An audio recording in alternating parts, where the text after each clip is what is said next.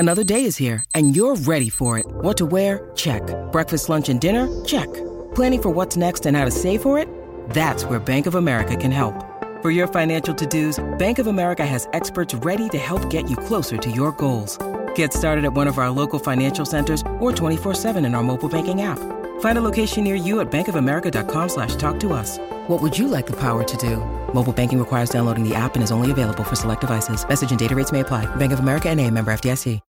When you need mealtime inspiration, it's worth shopping Kroger, where you'll find over 30,000 mouth-watering choices that excite your inner foodie. And no matter what tasty choice you make, you'll enjoy our everyday low prices, plus extra ways to save, like digital coupons worth over $600 each week. You can also save up to $1 off per gallon at the pump with fuel points. More savings and more inspiring flavors make shopping Kroger worth it every time. Kroger, fresh for everyone. Fuel restrictions apply. It is Ryan here, and I have a question for you. What do you do when you win? Like, are you a fist pumper, a woo-hooer, a hand clapper, a high-fiver? I kind of like the high-five, but if you want to hone in on those winning moves, check out Chumba Casino. At ChumbaCasino.com, choose from hundreds of social casino-style games for your chance to redeem serious cash prizes. There are new game releases weekly, plus free daily bonuses, so don't wait. Start having the most fun ever at ChumbaCasino.com. No purchase necessary. VGW Group. Void where prohibited by law. See terms and conditions. 18+. From the Fifth Quarter Studios in Madison, Wisconsin, you're listening to Coach Unplugged. And now, your host, Steve Collins.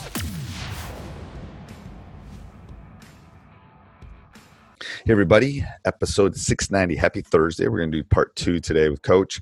Before we do that, I'd like to just give a big shout out to our 2 sponsors. First of all, Dr. Dish, the most innovative game-like training system on the market. It's great. There's a reason they like I've said this week, there's a reason they sponsor our podcast and a reason we own 2 of them. So go over and check them out. Mention Coach Unplugged. They'll give you $350 off your next purchase. Also go over and check out teachhoops.com for coaches who want to get better. It is Netflix for basketball coaches, but better, because you get my email address, you get my phone number, we get to talk on a regular basis. So go over and check that out and let me know if you have any questions on anything that we're doing. And let's head off to the podcast. Sometimes I'll even have them run out and do our warm-up we do before a game. It's like, we're going to have practice today, but here's how we're going to do it. It's just a unique way to kind of like, what is Coach crazy? It's like, well, no, we're still going to do the same stuff. It's just how I'm breaking it up. It's like giving them a little different twist. But I love the timeout. Got to be creative. I think that college basketball season especially is almost 5 months on the court, 4 months on the court. So you got to be creative in how your ways. I mean, we've got a ton of different things that we've done over the course of time that I've seen other coaches do, different, refocus things, competitive things, or whether it's something like lighthearted. We certainly do a lot to re-engage, because there's a lot to learn every day. Oh, it's crazy. And as a team. All right. Anything else? I have a bunch of questions for you too. So if you have time. No, that pretty much covers what our, basic, everything looks like pretty much. I'm happy to answer some questions for sure. Okay. So what do you think the biggest change you've seen in the game is? Or with players? I think that the biggest change in the game that I've seen over the course of my career is, and I think everybody will say this, so I'm not going to touch on how the generation is different and how the kids are different. I think that's an easy one. I think the use of perimeter play and the focus on perimeter play has certainly become bigger, and for different coaches that style of play is great. But I think that at the high school levels, where you don't have necessarily, not every coach has a strategy, you'll see some players who will come into our gym and their coaches let them jack up threes and they're not even a 20% shooter. Right. And I'm like, well, what do you just took that shot 8 times in practice, you haven't made one. Well, that's coach tells me to shoot it all the time. Coach isn't here anymore.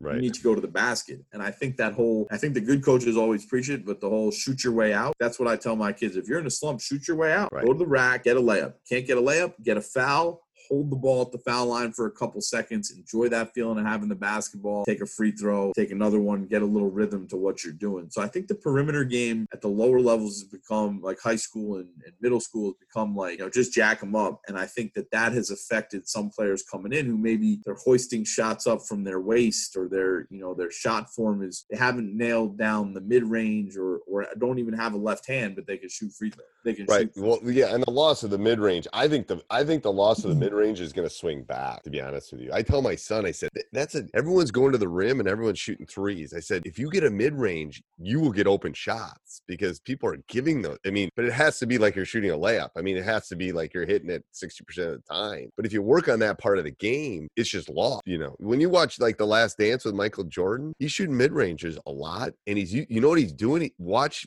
I went back and watched some of his old games. He used the backboard a lot. 100%. A lot. I mean, I tell my point guard all the time, like, watch Mike Bibby. Guy made a living from mid-range, hitting mid-range shots. And I know that right now it's, you know, a little bit of lost art. I know that some of our guards will come in and they'll take like a 12-foot floater or something ridiculous. And I'm like, why not just pull up and shoot the mid-range? And it's because they're not comfortable with the shot. So that's why in our 5-minute shooting and in a lot of our shooting drills, we'll take 1 dribble pull-up, 2 dribble pull-up, that mid-range shot, because that, in my opinion, that is a huge part of the game. If you could do one offense or one defense, what would you do? Well, I mean, I've always kind of been the same coach my whole time. So offensively, we're a ball screen offense team, and defensively, we have always been, you know, a man-to-man. That's just kind of how I am.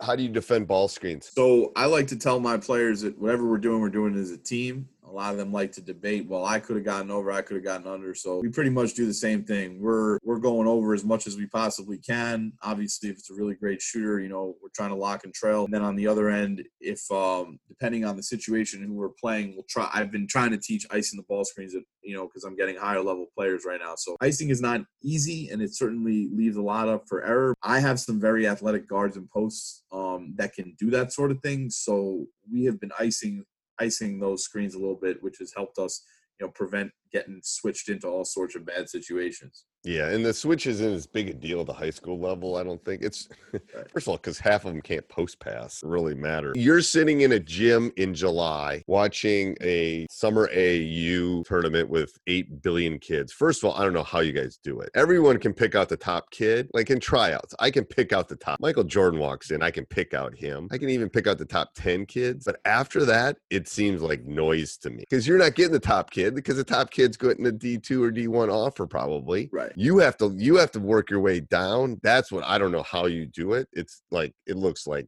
all those 7 kids all look the same. So my question to you is, what do you look for in a recruit? I think there's a few things. Like generically, what do we look for? Generically, I want to see, how do you interact with your teammates? You know, someone always told me, watch how they interact with their parents. If they'll talk to their parents one way, you won't be surprised if they talk to you that way in practice when they come play for you. You know, what is their body language like in warm-ups? You know, are their headphones off and they're warming up with the team, or do they have AirPods on or Beats on and they're warming up with their team, but they can't hear anything going on around them? Do they jog into timeouts? All that kind of stuff. Body language is extremely important for us. And how many possessions do they take off? That I'm always curious to watch. Like, is she just going to take off this possession and not get back because she needs a break, or is she going to, you know, get a sub, come back, and not take off any? Well, those are, you know, some of the fundamental basic things. But when I really look specifically, I'm looking to see defensively, can you keep your position? If I bring you in, can you guard, you know, 1, 2, 3 in my league, if that's your position, or if you're a post, can you guard 4 and 5? So I watch that very carefully. Can you keep the ball in front of you? Are you able to, obviously, like we just talked about, are you able to switch screens? Are you able to go under? Do you fight over? You know, do you recognize, you know, the type of player you're playing against and learn from your mistakes? So, okay, you go under and she steps back and hits a 3 2 times on you. So what should your next move be? It probably should not be to drop under the screen. So I look for that IQ stuff. And then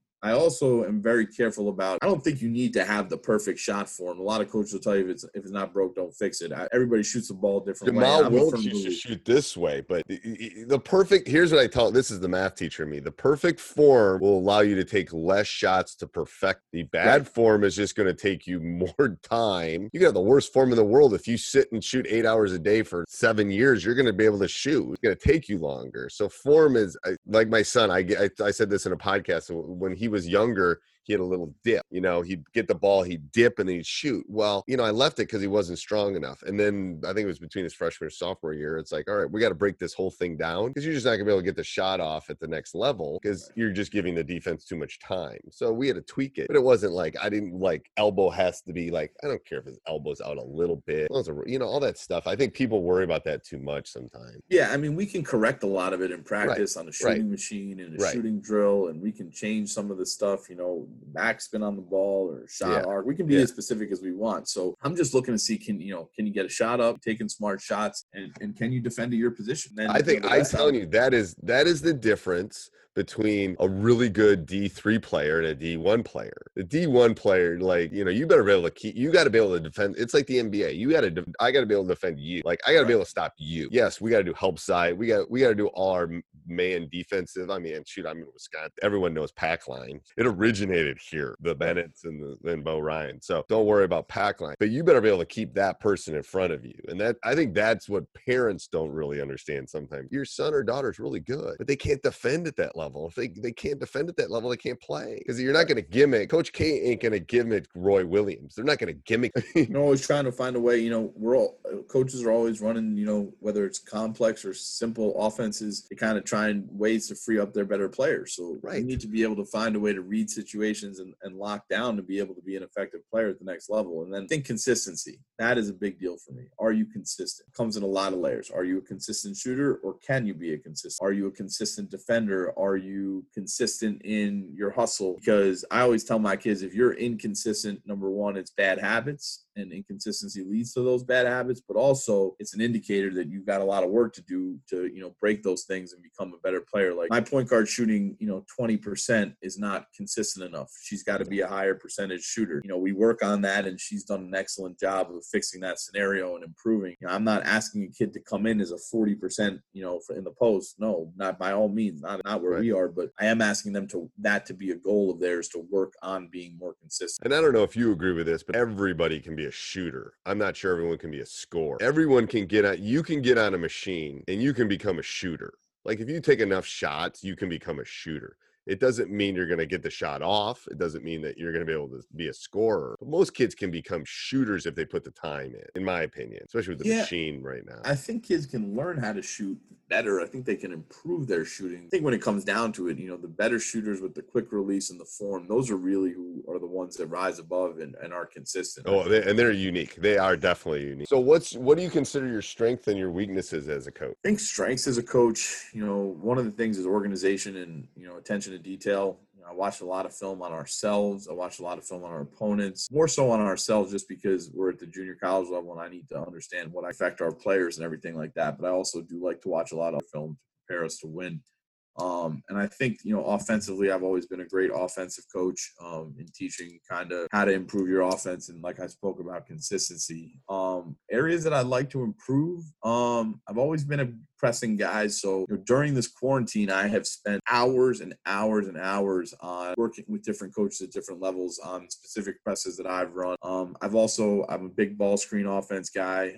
So I spent time working with some of the coaches at different divisions. What presses? So I'm big on 1-2-2, 2-2-1. Those are the two that I like to see. At least I find as a stall. And then you or fall as back a to man then? We do both. We'll fall back to man, or depending on who we're playing, if we have to, we'll go into a zone, a matchup zone, or something like that. So, are your players tend to be long and athletic? I wouldn't say long. We didn't have any height our first year, so but we have very aggressive and athletic defenders. So the 1-3-1. We do, but it leaves too much open in the corner. And in our league, you've got some very, very, very talented shooters who will just make you pay too quickly. So, and I don't like with our limited height, I try not to isolate. Yeah, you gotta have a little length. That's why I asked about the length. If you got some length, you can trap that corner too, and they ain't gonna get it right.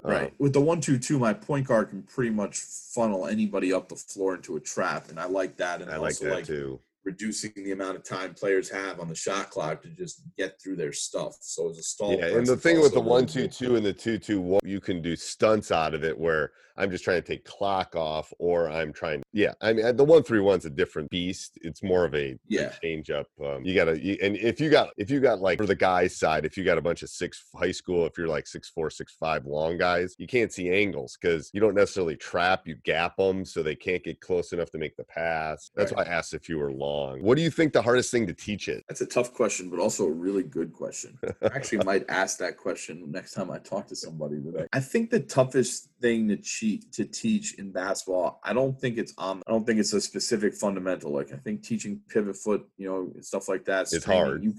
It's hard, but it can be done. When it comes to teaching IQ, you've got to try a lot of different things. Specifically, done a lot of work with my guards I want them to be able to get an inbounds pass, look up the floor and see, okay, it looks like they're in a two, be able to recognize what's in front of them, or, to be able to start to be able to read different things offensively. Like, oh, I know that if they're hedging, I'm going to tell them, and I'm going to tell them in timeouts and scouts, pre-games and halftime talks and everything like that. But I think your ability as a player to be able to read what is happening, understand the different things you can do and not be very robotic is really important. Like if you notice that every time you set a ball screen on our guard, even though it's not within our offense, their switch is giving you a great post up, then we got to go to that. And then I'll tell you to, but the ability to recognize that quickly and do it on your own, or find the, if you're coming up to the slot, if we're on the weak side and you're flashing the slot and that's working, to stay with it and do it. Finding those reads is really difficult to teach kids who are used to coming out of just a regular system. So what I have found is there's different types of learners too. Like that's what you have to realize as a teacher, because coaches are teachers, is some kids are visual ones. They need to see tape. They need to watch tape and tape. Other kids need to read things and see things, or some kids actually need to physically do. I mean, they all learn. That's the hard part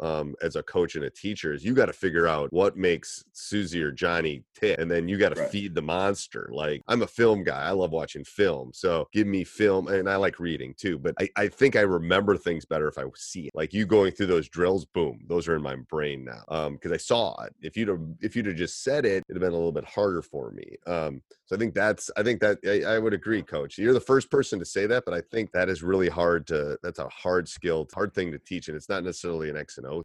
Is there one coaching moment that we could dive into for the listeners that they could learn something? Is there a moment, a failure, a success, something that the listeners that we could dive into a little deeper? Yeah, I mean, if you want to talk about situationally in a game and anything you think that would be beneficial for a coach listening. Just that's why I kind of leave it open ended. Everyone kind of goes down a different road with this question. You know what? I would talk about, especially I'm not could be assistants, head coaches listening. So I think for younger coaches and more, and I learned this too, is like, let's talk real quick about anticipation. Me as a head coach, when I'm on the sideline, I'm instructing on what's going on, but my brain is 2-3 possessions ahead of where I'm at, not too far to the point where I'm not focused on the moment. Anticipation is extremely important. Like in my head, I see the offense doing, X, Y, and Z, or my point guard, being able to come off the screen, hit the roller, pull up, take a shot. So if that doesn't happen, or, she turns the ball over and gets back in transition, and now the score changes, or, now they start doubling her, like I'm always anticipating different things and how we can react. I think that, one of the things that's important, and I find it really important, is making sure that your best assistant coaches, and this is why I attribute the ability to be where I am, and I'm so grateful to be a head coach right now, and hopefully I'll continue to have success, continues to grow. But I could attribute that ability to being able to anticipate, as an assistant coach, anticipate and then talk to my head coach about what's going to happen. We could have this conversation. I had a call 2 weeks ago where a friend of mine called and said, I think I'm moving on from one of my assistants. When you were a great assistant when you were young, Jeremy, like how would you have approached the situation? Entered the situation. He said, I went in at halftime and I said to my team, we're gonna go to this because this is the new plan and this is what I'm confident. Hey everybody, hope you're enjoying the podcast. Please subscribe and like no matter where you listen to podcasts, whether you're jogging, walking the dogs, walking the kids, playing at the pool. Go over and subscribe. Apple would be great, a 5-star. If you're going to do a 2-star, don't do it. Spotify or wherever you listen. We would also love if you went over to teachhoops.com. It's what allows us to keep the lights on here and keep things at chugging. So go over and check that out. 14-day free trial. Everyone's got to work on their game and their craft. Come over and help us.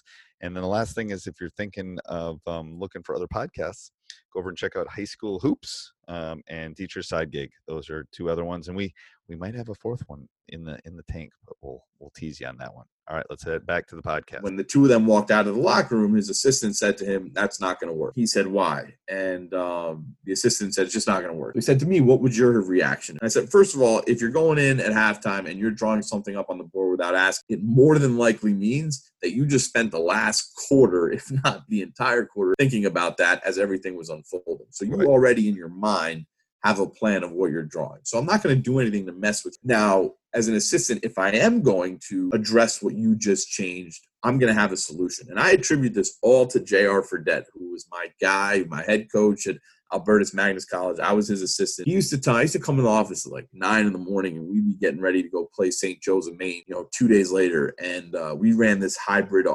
defense, kind of like a shell box-like zone defense matchup. And he used to say to me, Jeremy, what'd you do last night? I went home and I watched film. I said, all right, fine. So tell me how St. Joe's of Maine can beat our. And so I would have to be able to draw up different things that they did to show him. So when my friend said to me, hey, what would you have reacted? I said, to be honest with you, if I thought it couldn't work, I would have come up to you after halftime and said, hey, coach, I understand where you're going, but if they do, for example, if they run a high-low against what you just draw, or if they go into a 1-3-1, their runner, they take their big girl and put her at the top, it's going to stop what you're drawing. Always having a solution and always, anticipating what's coming is how you're an effective coach, either as a head coach or an assistant. It's so hard. People don't understand. You're not a baseball coach. Like baseball coaches, think about how much time they have to think during a baseball game. Basketball coaches. So and I always meet my assistants before we go in anyway. I want input because and this is what I tell the young coaches, you want to find a place where I don't take all the input they give. I've got 3 assistants, but I want their input. Like, this is working. This isn't working. Think about this. Think about this. And then I decipher it. It's like I'm the code breaker, and they're just giving me all the information. And they're giving me solutions, and they're saying, ooh, this kid's really killing us from 3. The 1-3-1 won't work. That corner isn't. Like, okay, then I'll either cross it off or I'll stick with it. But I think you're right. My reaction would have been, well, if you don't think it's going to work, what do you think is that? My reaction would have been, okay, you don't think it's going to work. What do you think is going to work and why as we're walking? So that's my point. Yeah, that's what I would have said. It's like, okay, you don't think it's going to work? Give me a reason it's not going to work. Right. I want a solution. What's going to work? I want a solution. I want a reason, and I want a solution. If you don't think it's going to work, that's great. In my head, I already see it unfolding a certain way. Right. So if you don't believe in what I got, that's fine. Because and when you've coached long enough, that's literally the discussion I would have had. It wouldn't have been mad. It would have been, okay, you don't think it's going to work? What do you think's going to work and why? And then we would have had that discussion walking out of the tunnel. We would have stayed with what I was going to do. But then all of a sudden, if that's not working, then I would have gone, Kevin said this might work. Okay, let's try that. Just saying it's not going to work is like, what are you talking about? Like, There's plenty of things that I was thinking about that are not going to work. I already know that. Right. I could tell you that I could put 4 people on the court. That's not going to work. That doesn't help me. Exactly. 100%. I think that's especially if you're listening and you're a young coach, right? Your input, just because someone doesn't take your input, and I was an assistant for a long time, just because someone doesn't listen doesn't mean I'm listening. Trust me. I tell my coaches that all the time. I'm hearing you. There can only be one captain. That's the problem. It's like someone has to finally make a decision, or there's going to be mass chaos. And I love, my assistants have always done a great job, and I trust my assistants if they say, hey, I think we need to go into this thing. If it feels right and you have a feel for the game and you're on the same page, by all means. So here, this is. Let me lead into this question. So I'm at the point in my career where I probably talk 30% of practice. So what do you? Because I have assistants that I just trust. I have an assistant that can run our offense. I have another assistant that does our scouts. I have trust. That's what happens when you get a good staff. Early in my career, I was probably talking 90% of the time when things had to be discussed. How do you run practices at your level with your assistants, and what responsibilities do they have? More than likely, I've always, at this level, younger assistants, it's a great opportunity for them to break in and get as much hands-on experience. So I do find myself, I do the majority of talking, no question. So I'm definitely not, you had said, I'm not at a point where I'm able to do 30%. But I think that where my players and my program kind of have, there's a standard is that, I like my assistants to be creative. If any of them can come up to me with, hey, I got a great chill, or hey, I got something up, like I'm all for it. Let's run it in practice and see what we get. Any idea is a good idea if you think it can help us get better. My assistants have the leeway to say, hey, we've been doing a lot of this. I think this drill can help. So let's do it. I try to, with working with a lot of my assistants, some of what head coaches have done for me is, put me in charge of the scout team and say, hey, learn this film, run this stuff. And that's always great, and I'm grateful to have had coaches who have let me learn like that. So I try to do the same thing. But when it comes to controlling the sets and substitutions, I think my assistants, my assistants have a very good feel for the game. So I have no problem if they tap me on the shoulder and say, hey, so-and-so's got to come out for so-and-so. Right. They're tired and stuff. I do all the subs and I do all that, but they'll say, hey, Joe's dying out there, coach. And usually I'm watching faces. That's where I can kind of tell. I've done it long enough that it's, they need a they need to blow. They're just not with it, other than the X and O part. But I love that. I think that's a great thing for assistants to do. I mean, Yeah, and when I was with Jamie Angeli at City College, he was more in a place where our whole staff was pretty solid. So we had one guy that ran our substitutions. I ran the press defense and on our half court defense, where he kind of coached he was in charge of what the offense was, the overall scheme. Obviously, if there was adjustments made, but he had me for defense, and he had our other assistant coach for some of our offensive sets for quick hitters and stuff like that. So I think that it's all about trust. Again, it goes back to relationship. With my assistants, I think it's so important. Like, I believe in them. I believe that if they're around enough and they're working hard enough, they understand what I'm trying to do. Then you have to give them opportunity. I'm not one that I don't want my assistant standing quietly at practice and not talking. Right. And the thing is that this is probably a little different at your level, but I'm always looking for someone that's looking for another.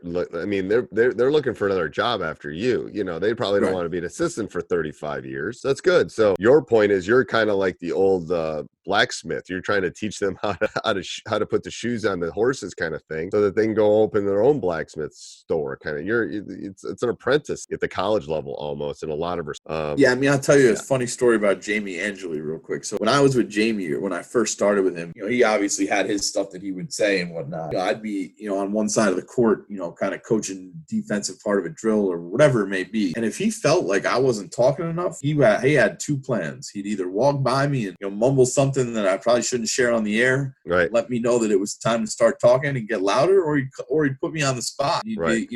He'd stop the drill and be like, all right, Jeremy, make what are we going to do to adjust this? It keeps you tuned in. It keeps you locked in. And I'm so lucky to have a guy like him as a mentor and as a friend. And he taught me so much about what it meant to be a good assistant, along with JR. Finding mentors is another side note. Young coaches should go find your mentors. That's so important. This is a great time to do it. It is. It's a great time. All right. So I'm going to do my rapid fire with you, Coach. So, which is, I ask quick questions. They usually tend to be one or two sentences answer. First of all, do you have any superstitions? During the national anthem, at the end of every national anthem, I close my eyes and pray for good health and pray for a competitive game. I ask for both those things before every game. I think everybody has I start moving on home. It's like, there's people will know, like, that's when I start moving. It's like that word home comes. And my son just graduated. So him and I would always give him a whack in the back. So it was like a little love pat. It's fun to have those. I think they're fun. Favorite brand of basketball, like the ball you use to Spalding. Okay. Why? Don't yell.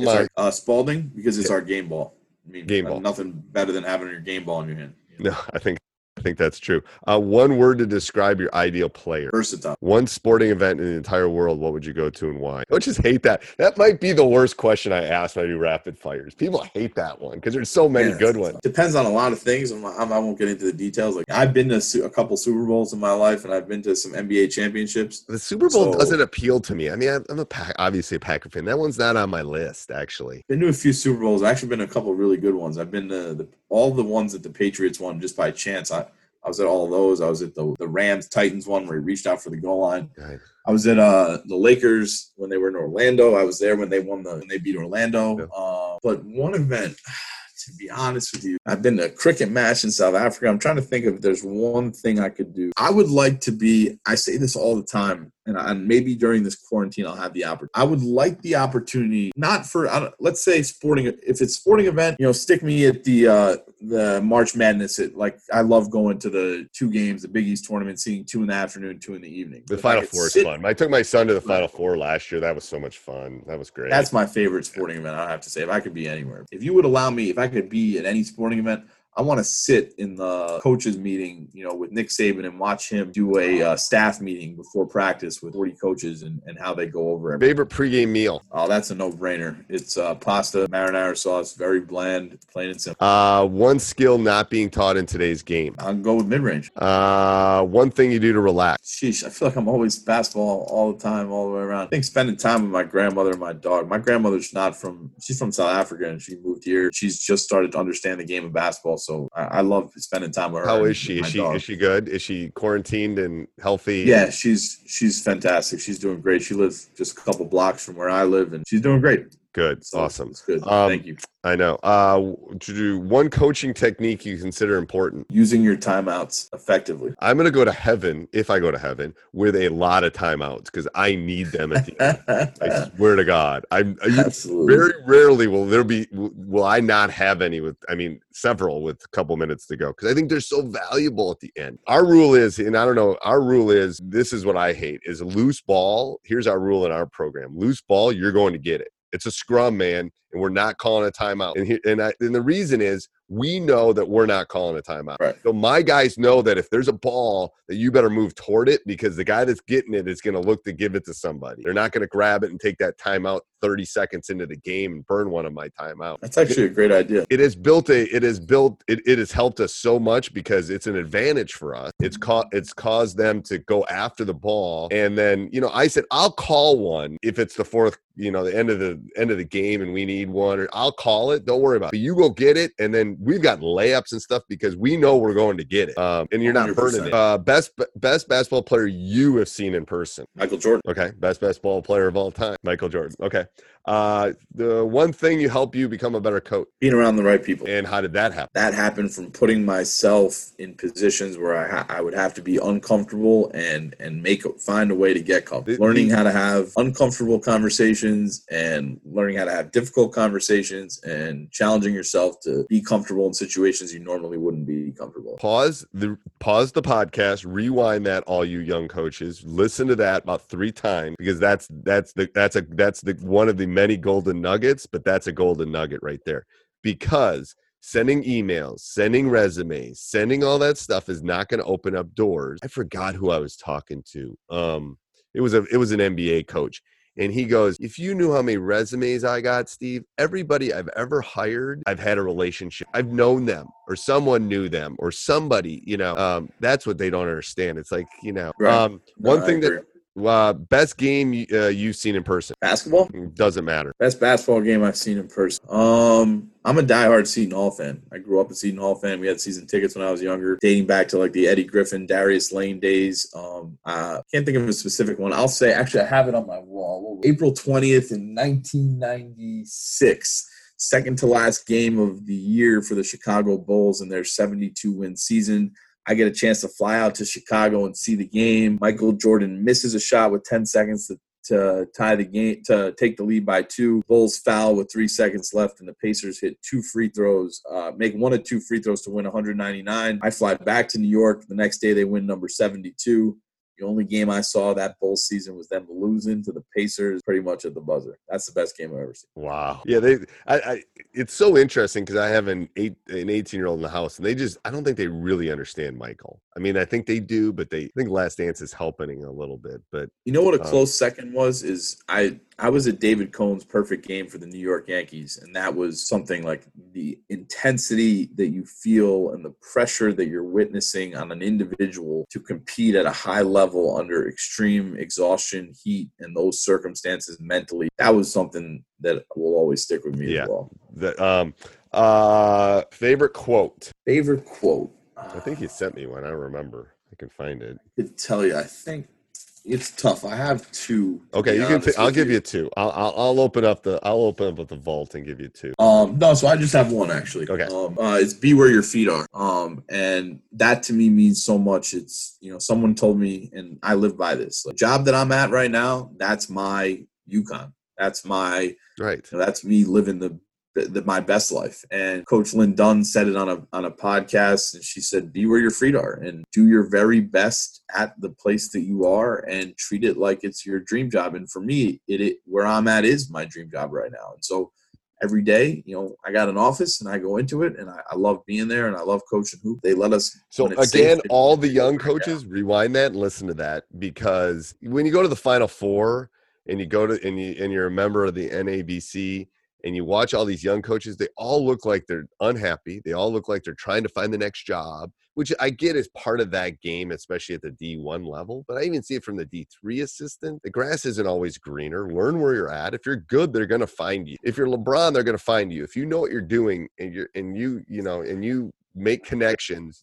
people will find you. So Yeah, I think people are always looking for that next gig, and that's one of the reasons I haven't left my job. It's like, it was a horrible program. We turned it around. Why would I leave? Like, this is part of, it's a great job. I mean, it's and you got to know what makes you happy. You know, I think that when you find it, you got to do your best at it. Well, and I didn't want to spend my 30s and 40s, in gyms in summer, and that was a decision. I wanted to be there for my kids. Top best basketball coach of all time. My favorite basketball coach, and then I have I'm going to say Greg Popovich. He's probably the best basketball coach of all time. Everything I've read about Greg Pop and everything that I've read, I think it's unbelievable. I read a lot about Jay Wright too. He's pretty amazing himself.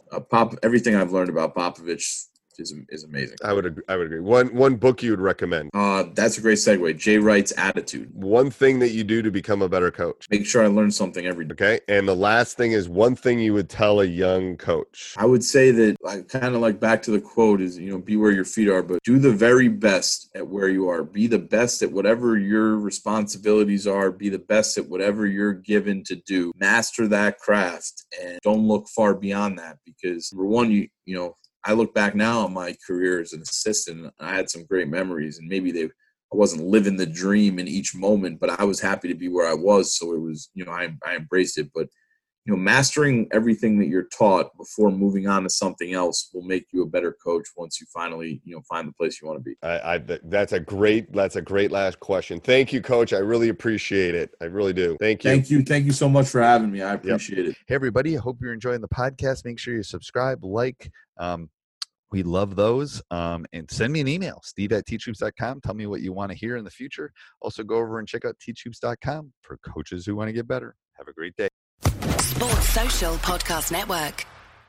Hello, it is Ryan, and we could all use an extra bright spot in our day, couldn't we? Just to make up for things like sitting in traffic, doing the dishes, counting your steps, all the mundane stuff. That is why I'm such a big fan of Chumba Casino. Chumba Casino has all your favorite social casino-style games that you can play for free anytime, anywhere with daily bonuses. That should brighten your day a little.